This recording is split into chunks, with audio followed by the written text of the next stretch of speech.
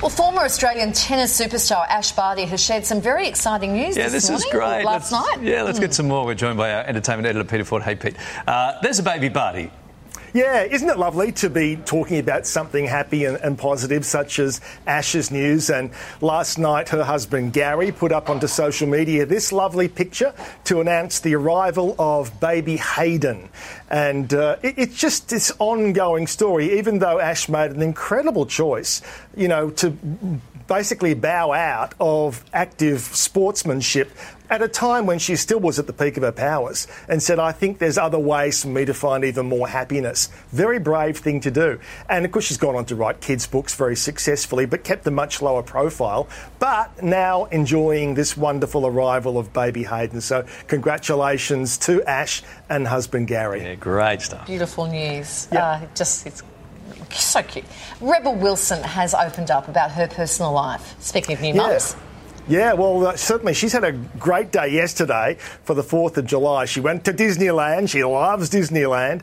And, of course, we've had her wife Ramona on the show. They're a great couple. And baby Royce, every chance we get, we show photographs of baby Royce. And she's been asked in this interview about the possibility of even more children. And this is what Rebel said. Do you think you might give Roycey any more siblings?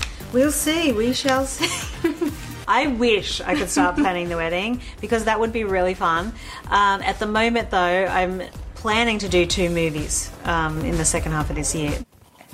And, of course, one of those movies is the one she's directing, a musical comedy to be shot in Australia called The Deb. So Rebel is always up to something. Yeah, for sure. Now, Adele has spoken out about concert goers throwing things at artists. We were reporting there have been so many of these incidents lately, Pete. Yeah, and you know, some of them have just been kind of weird. For example, with Pink and the woman in the audience who threw her mother's ashes onto the stage. I mean, that is going to really throw you. And then, of course, we've had potentially far more dangerous things, like that fool who threw something at BB Rexa. Mobile phone. The mobile phone. Yeah. And you know, it cut her eyelid. She could have easily lost an eye. So it does seem to be a trend that audience members think it's okay or fun to do this. Well, don't do it with Adele, because Adele has got it. She's armed with a gun, as you'll see, and she is not putting up with any possibility of people doing that during her Las Vegas residency. This is what Adele is saying about it.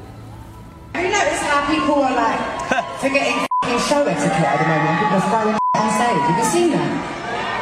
I dare you throw something at me and Stop throwing things at the artist, but you can shoot things at the audience.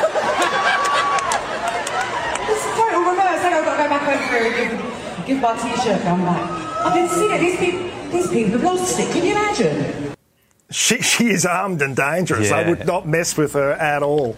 I've seen those, you know, the T-shirt guns at the footing, the basketball and stuff. At basketball, that would hurt. That would really, really hurt. At point blank it would. We need one of those in here for when the crew are on Tinder, when they're supposed to be doing what they're supposed to do. We're trying to get Taylor Swift tickets. Yeah, that's right.